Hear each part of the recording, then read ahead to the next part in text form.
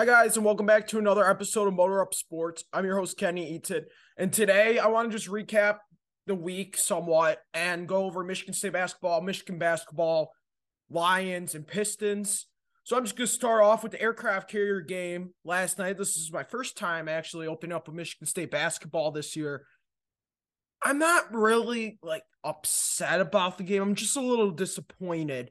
I think the first thing that we need to focus on right now is holding big leads. You're up double digits in the second half against a team that will probably get to the Sweet 16, Elite 8, Final Four this year. And I think that you're looking at a team that you will probably play a team at that caliber in the second round in March, or you're going to play them in the Sweet 16. We're getting ready for March. And we're getting ready early in the season. Is Gonzaga as good as they typically are? I don't know. That's the question that a lot of us want answered by conference play. But watching that game last night, there's no reason why Michigan State shouldn't be a top 20 team. They played their asses off. I think all of your issues off of this team are gone. Like Bingham, Marble, Rocket, all the guys who I think were causing issues, or I don't even know they're really causing issues, but I think the guys that you can see on TV that probably weren't the best apples to have on the team, they're out now. And I think last night you saw it, the big man play for the first time in 2 years looked electric. First time since Tillman. I mean, Sissoko was playing harder than I've seen a big play at Michigan State in years. Sissoko really wanted that win. If Sissoko plays with that motor all year, there's going to be a lot of games that Michigan State is going to win that they shouldn't win just off of him playing with his high motor.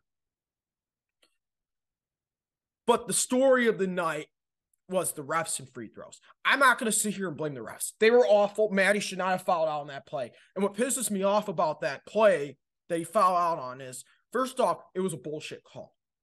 Second off, the whole nation's watching this game. This is the first big college basketball game of the year. And you're reffing this game, and you're going to take the best player out of the game on a soft-ass foul like that. And he wasn't the best player on the floor, but in that game, he was playing like the best player in that game. You can't let a guy foul out on a bullshit call like that. I'm sorry, but that's something, if that's in the NBA, that call doesn't get made. They just let that go. Most refs let that go at the end of the game. You don't call that with a minute 30 left in a one-possession game. Horrible call. But you had 28 free throws in that game. You lost the game by 1 because you missed 10 of them. Shooting 18 for 28 at the line is just pathetic. No, I mean, there's no other way to sit there and sugarcoat it. Because you hit just one more of those free throws, you're playing in overtime. You hit 2 of those, you win that game. Just shoot 20 for 28 at the line. Come on. Like, these are games that you do the little things, you win. And Gonzaga did more of those little things in that game, which is why they won. Shout out to Mark Few. I'm going to give him credit. He really adjusted in that game. He adjusted really well in the second half. Izzo just never adjusted back. And I'm not saying Izzo got out-coached in that game. They both coached great games. But Mark Few lit a fire under that team's ass in the second half. And you know what? First big game of the season, and you lose to a team that you're underdogs from 12 points, you lose by 1. I think all your issues are off this team now, and you have a bunch of guys who are going to play really hard. This team is an Izzo team. This team feels like an Izzo team to me. The last 2 years felt like, let's just get through the season, hope to God that we get to March and maybe do something. And I'm not saying this team's going to do anything this year. But, the big man play is big man Izzo play. Guard play this year is Izzo guard play. I don't know. This team just screams to me like a team that can shock a lot of people and play for the Big Ten. And again, it's just one game. But from what I saw, if they play that hard all year, they come into Kentucky, they play that hard. They go and play Nova, who's horrible this year, and they play hard. I mean, they're going to win a lot of games, in my opinion. Or at least be in games that they have no business in being in, just off of if they're going to play hard and do the little things correctly. I like the 8.5-man rotation. I'm glad Izzo's doing that. I wanted that preseason. And the one guy I'm really keeping my eye on really heavily, because I this was my guy before the season I was going to keep my eye on, was Jaden Akins. That dude's a menace on defense. He had a few, he was clamping up all night. If he gets more of an offensive game going for him, which he'll get by his senior year, you're looking at one of the best defensive guards in the nation. Senior year.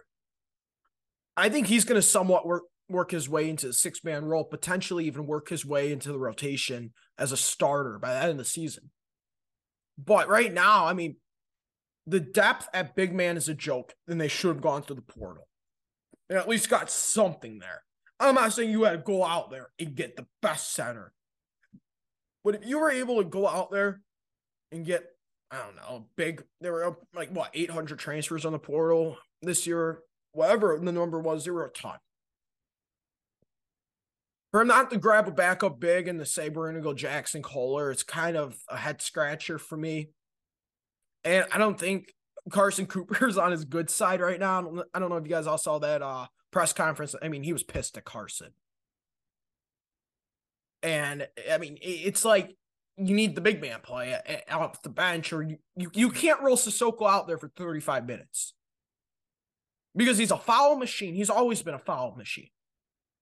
Because he's just so big and so aggressive. Which is fine. But you need a backup behind a guy who's going to get in foul trouble. And Kohler's not going to give the minutes. You saw that last night.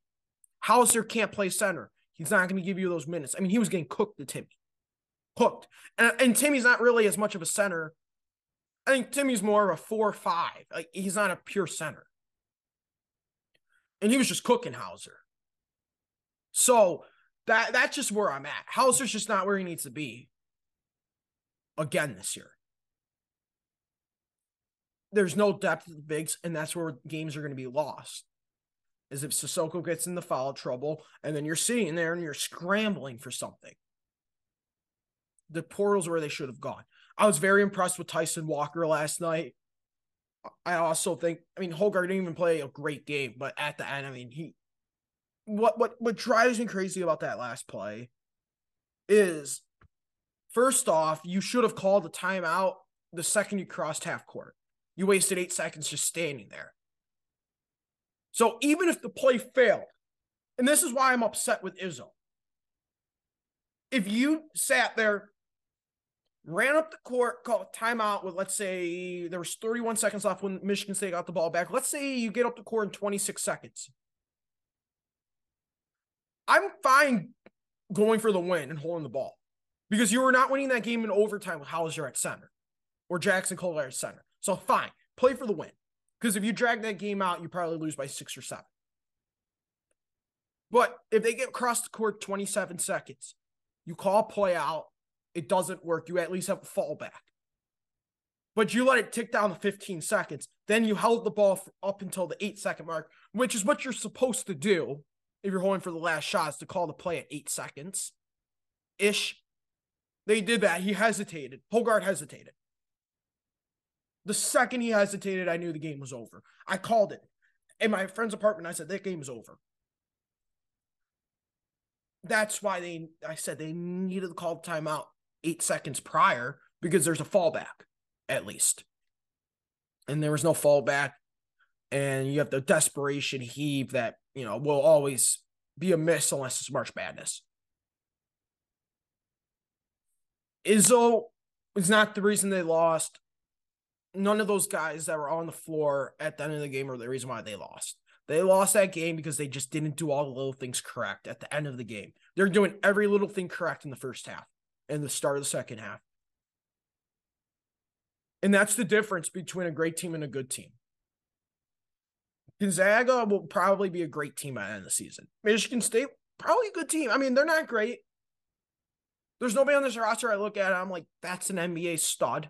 Or that's a guy who's going to scare me in March right now. Holgard might be a scary guy in March. Walker might be a scary guy in March. But until they figure out the big man situation, they're going to be in a lot of trouble this year if Sissoko gets in foul trouble. Because you saw that. I want to move into Michigan, and that was an interesting game.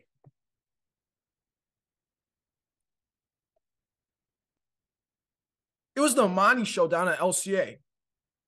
And look, I'm not getting worried about Michigan. They'll be perfectly fine. What am I?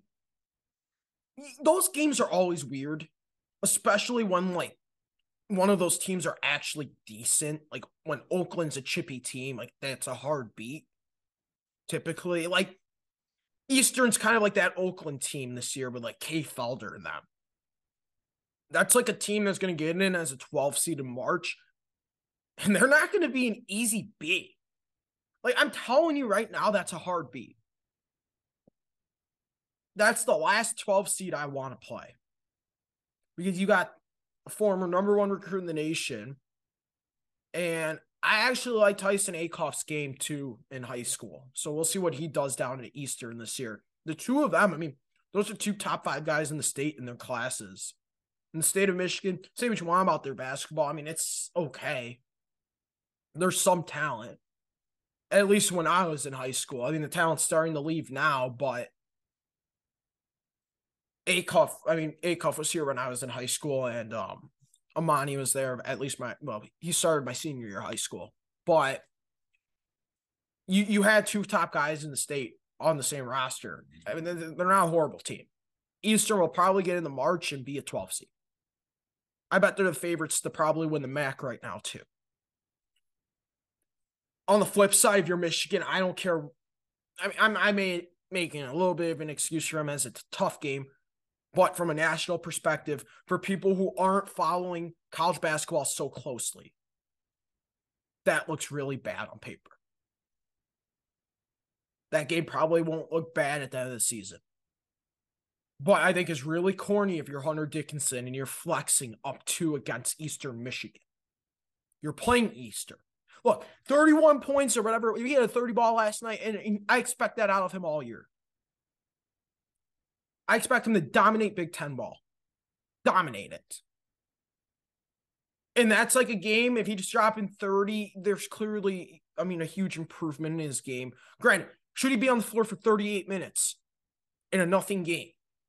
You're probably going to put up 30 points if you're on the floor that long in a nothing game. High scoring is shit too. But he's definitely better than he was last year. Definitely a lot better than he was freshman year. Hunter's going to be the most hated player of the Big Ten. I'm telling you right now. We already hate him in East Lansing. The whole Big Ten's going to hate him this year. But now you got to go to Pitt in Brooklyn on Wednesday night. And yeah, there's a whole lot of issues. Pitt was actually supposed to be good because they got Dior. And then Dior got in trouble. And Dior was fucking sick.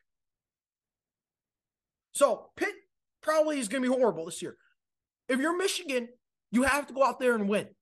You have a huge fan base down in New York City. There's a lot of alumni staying there. You're going to fill up Barclays with people, with Michigan fans. And Pitt will probably end up driving up there. You can't lose that game. And there's a story. Like, Eastern, that's a team that could play in March. Pitt, that's not a team playing in March. You have to go in there. You need to pull this shit out. And then, you have a few games in between and you get to the end of the month and then you're getting to the bulk of your schedule with Virginia and UNC coming up. Michigan needs to start figuring this shit out now because you don't want to go into Virginia and get embarrassed in the Big Ten ACC Challenge on national television.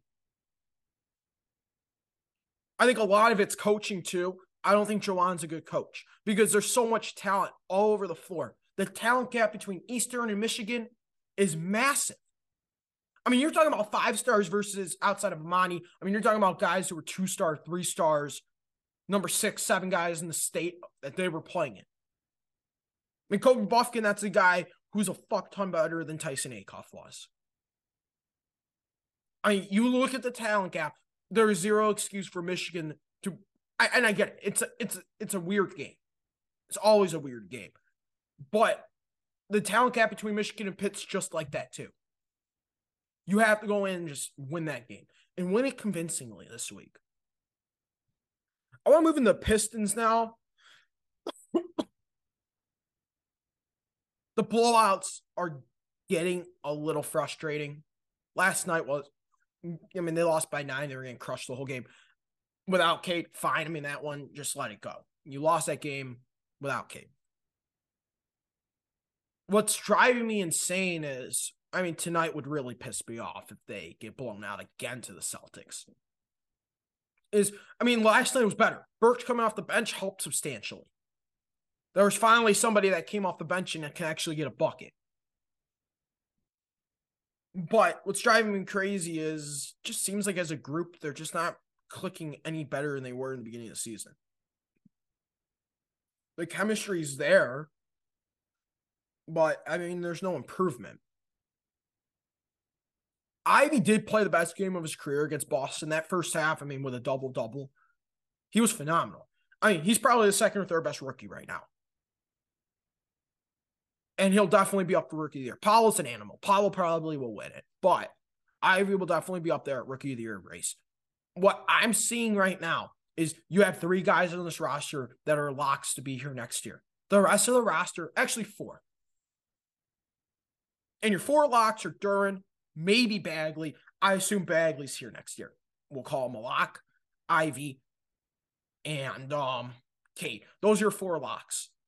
Weaver's a madman. There's a lot of guys that are not going to be here next year. This roster is going to be a completely different look. I'm really curious what he does.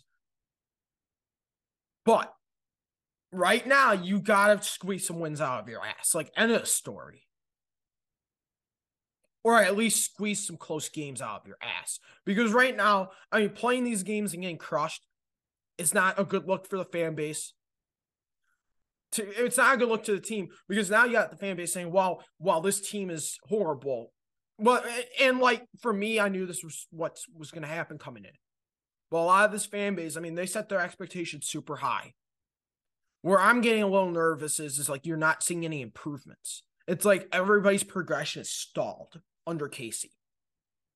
And I'm starting to get closer and closer to the fire Casey train. Just because, like, the progression, man. Killian, okay, last 2 games, you see the progression in 2 games. Look, it's 2 games, guys. Killian is still Killian Hayes. You saw it in the second half last night. Killian is no better than he was 3 games ago. If he can pan out and actually level out and be a reasonable bench player this year, great. That's a successful season for Killian. If he can make himself a rotation player, I'm just still upset. He was your number 7 pick, and you fucked up with them. At the end of the day, if you're going to win games, Killian needs to be at least a little bit of a presence off the bench with Burks. Because I'm sick of Corey. And I'm curious what they do because Cade wasn't playing last night. So obviously we saw Corey slide into the lineup. Killian at 6 or 7, where they play him at 7-man last night. What I'm curious about what they do now is Cade's probably back tonight. I don't even think he's hurt. We've seen teams do this in the past. A starter goes out there, they drop 4 points, and they shoot 0 for 20, pretty much like what he did. And then they just call it an injury so they don't look bad. I bet he plays tonight. I'm pretty sure he does. Plus, I don't think they want to play him in back-to-backs, and they kind of want to tank games, too, at the same time. So resting Cade Cunningham and calling like a 1-game injury after a shit game isn't like a horrible idea, in my opinion. Especially for the prize on the table. So I'm curious tonight, do they go Killian or Joseph? Who gets cut from the rotation? Or is Tommy getting cut from the rotation? Somebody's getting cut out of that rotation tonight. I'd put money on Corey, even though he started, just because Killian's the younger player. You're looking at the future. Burks is clearly a better player than Joseph. Even though Burks didn't shoot well last night, at least there was somebody that, could get a bucket on the floor. And if he's going to shoot that many shots, I'm cool with that. I'd rather see him stroke the ball 12 times than see Livers or Hami start shooting 12 shots in a game. Actually, scratch that. I actually like Livers. But I'd rather see him take that many shots than Corey, Killian, or anybody else.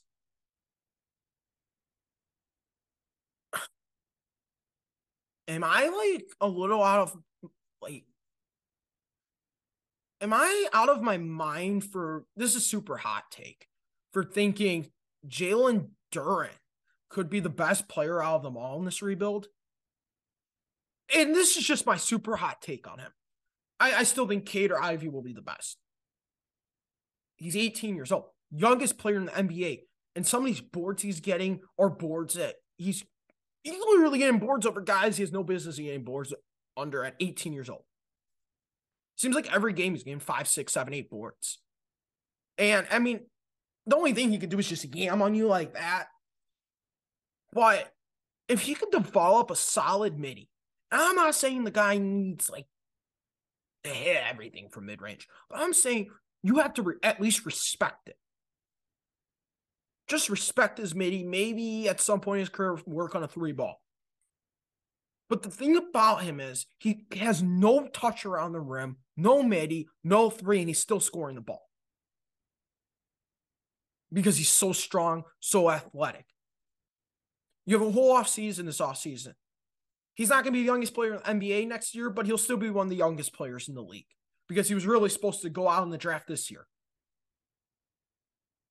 He's going to be an animal next year. See, the difference between the rawness that I see in him versus Killian and Sekou is the fact that he's actually good and raw. Like, there's something that I feel like you can build on next year that can make him a true NBA, like, great starter. Or good starter. You see it in him. You just see that he's good. In that he's raw. That's just why I have this feeling. Because he's 18 years old. Because he has no skill on offense right now outside of dunking a basketball. He's so good on the glass. And he's so athletic. It just screams to me if they develop him correctly, he could be a top 5 big in basketball. I mean, he could be as up there with Jokic and Embiid at some point if he can continue to progress the way he's been. That's the only guy. I think Ivy's starting to stall out too with his progression as well. And a lot of people aren't saying that because a lot of people are being really quiet about that. But at the end of the day, you need him to keep developing into an NBA big. I'm not concerned about his touch around the rim, his mid-range jumper, any of that shit. I'm not. Like, that's something that we knew coming in was not a strength of his. I'm really excited for Dirk. Like, I am super excited for him. I just don't want his progression to stall out. I don't want to, like, at the same time, it's just about Casey right now. It's like, come on, man. It's like, I haven't seen any progression. Killian's no better than he was rookie season. Cade's no better than he was last year. Ivy's stalling out. And Duran, I mean, he was hurt for a bit. He's been great so far. But it's really making me wonder, what the fuck is this coaching staff doing? And I'm not trying to jump to conclusions right now, because that's the last thing I want to do. We're barely an eighth of a way through the season. But from what I'm seeing with my eyes right now is this isn't getting any better. That's what's concerning, that this isn't getting better. And I've said the whole year, I don't care about the wins. I don't care about the losses. I care about how you lose, and I care about how you win, and I care about how you progress this season. Nobody's progressing. And we're an eighth of the way through the season right now. And I said in the beginning, I wanted to take this team by 10-game benchmarks. Game 1 through 10. How much better were they? They were not better than they were in game 1 than 10. Now I want to take the benchmark of 10 through 20. And I actually expect a lot of improvement because you didn't get better from game 0 to game 10. You got to take this team by 10-game benchmarks. And from what I'm seeing right now is there's nothing. And that's concerning to me. I'm not saying this team sucks. I'm not saying there's anything wrong with this team. I'm just saying lots of things are going to get blown up this offseason if this continues.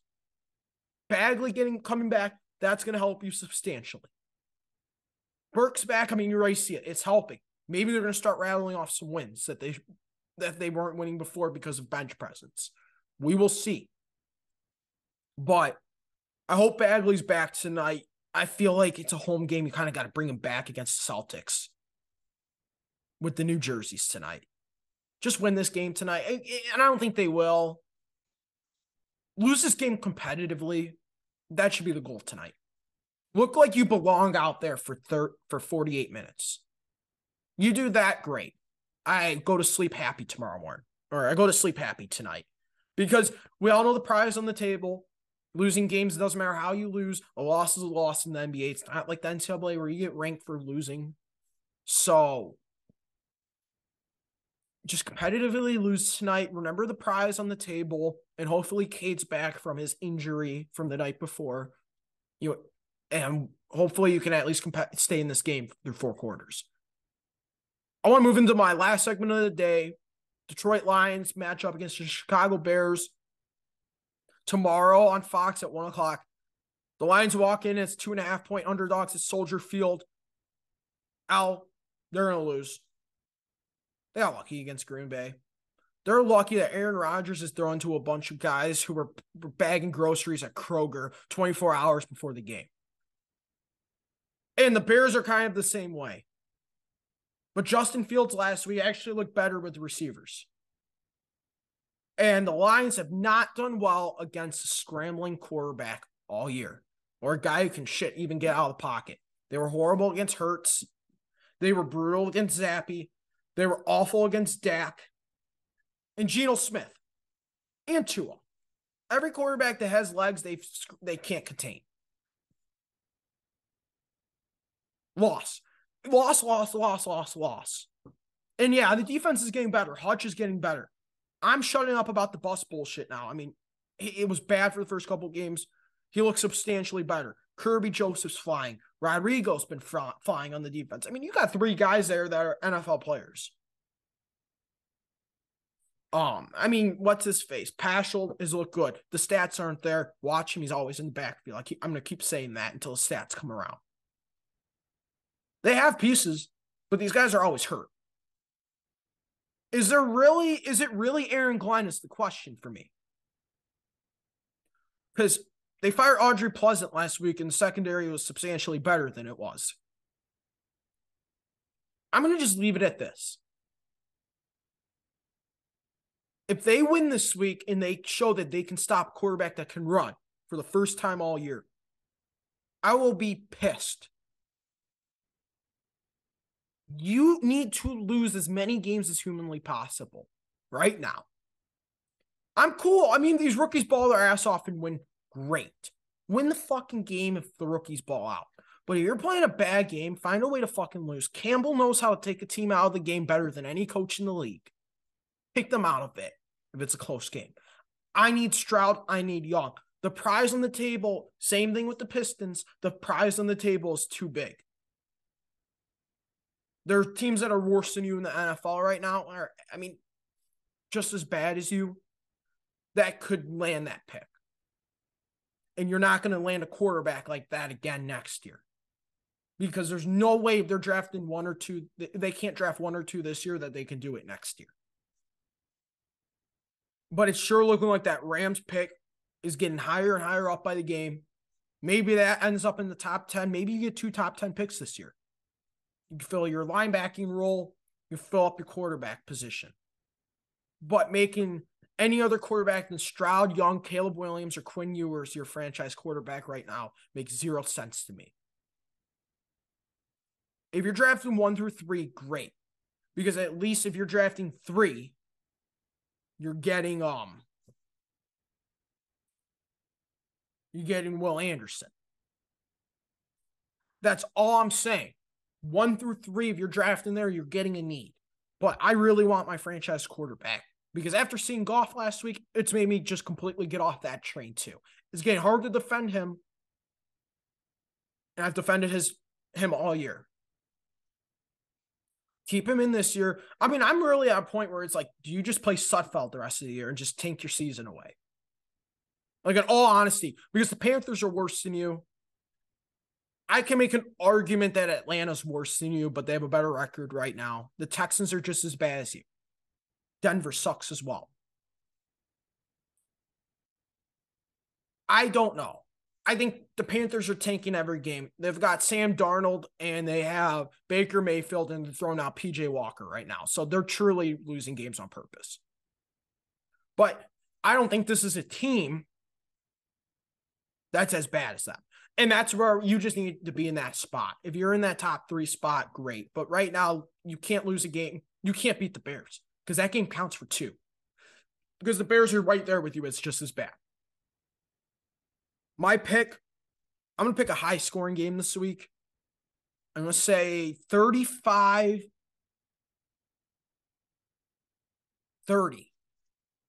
Chicago. 35-30 Chicago. I'll be back Monday recapping the Lions, Michigan State. I didn't really want to go in depth with them today. I mean, both teams are playing nothing games, so what's the point? And then I want to move into Pistons Monday. And then Wednesday next week, we're right back Monday, Wednesday, Friday. It's a quieter week. I mean, this week was crazy with just professors just piling work right before break to just squeeze everything in. So see you guys on Monday.